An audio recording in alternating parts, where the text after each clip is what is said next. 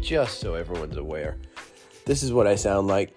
I am stuffed up. My head is 1,000 pounds. Tesla came out, 18% margins, and it's sinking. I think there's a gap, 150, 160. I don't even have the concentration ability right now to look at charts. My eyes are fuzzy.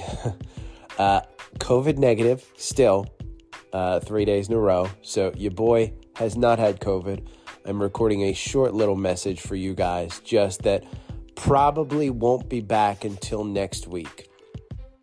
I don't have the ability to speak for a long amount of time or even sit up without inappropriate noises, meaning sneezing, coughing, things of that sort. So I will probably be back next week. My apologies for everybody. I've been receiving the get well notifications and messages. I really appreciate it. I am fine. I will live through this. Found a tick on the dog, so parents took the dog to the vet today. Everything seems okay, but they're overly cautious.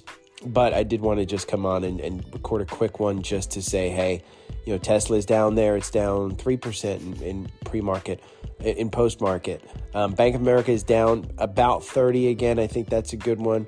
I saw Amazon is up over 105. I think, if that dips down under 100, grab it again.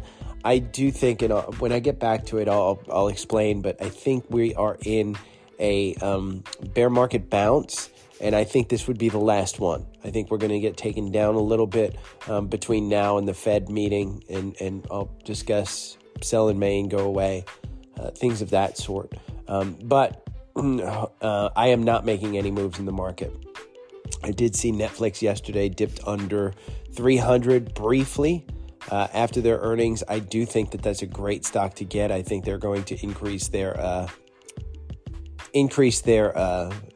membership from password crackdown. And it was explained to me, and I saw it on a video today that I watched, but it was essentially they will email a household that isn't the paying household and say, hey, if you can pay up and pay to be on this person's account, or you can, get your own account. And after 2 warnings, I think they basically disable that household from allowing to stream again. So you can look for a 20-25% increase in income from that type of crackdown when they do see it. I see First Republic is up 12% in aftermarket at 14. I said get it at 13 because I think that one's a great one. If you're willing to take the chance, do not throw your entire account into First Republic. Don't throw your entire account into anything. KOLD is up about 10% today. That means Boyle is down. I'm just literally looking at the stock screen right now because I was watching the Tesla earnings.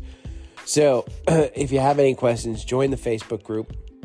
I thank everybody. I've been posting in the Facebook group a little bit as I can. I've been trying to catch up on sleep. It was 2 nights without sleep. So I do sound horrible. My apologies for the voice and the recording. But I did just want to let everybody know I will be back probably next week. I'm probably going to take the rest of this week off. So I hope everybody else is well. Make sure to have hand sanitizer. No, this isn't COVID. I think it's just the flu. And it was a hell of a flu. So if you have any questions, hit me up. Thanks. Bye.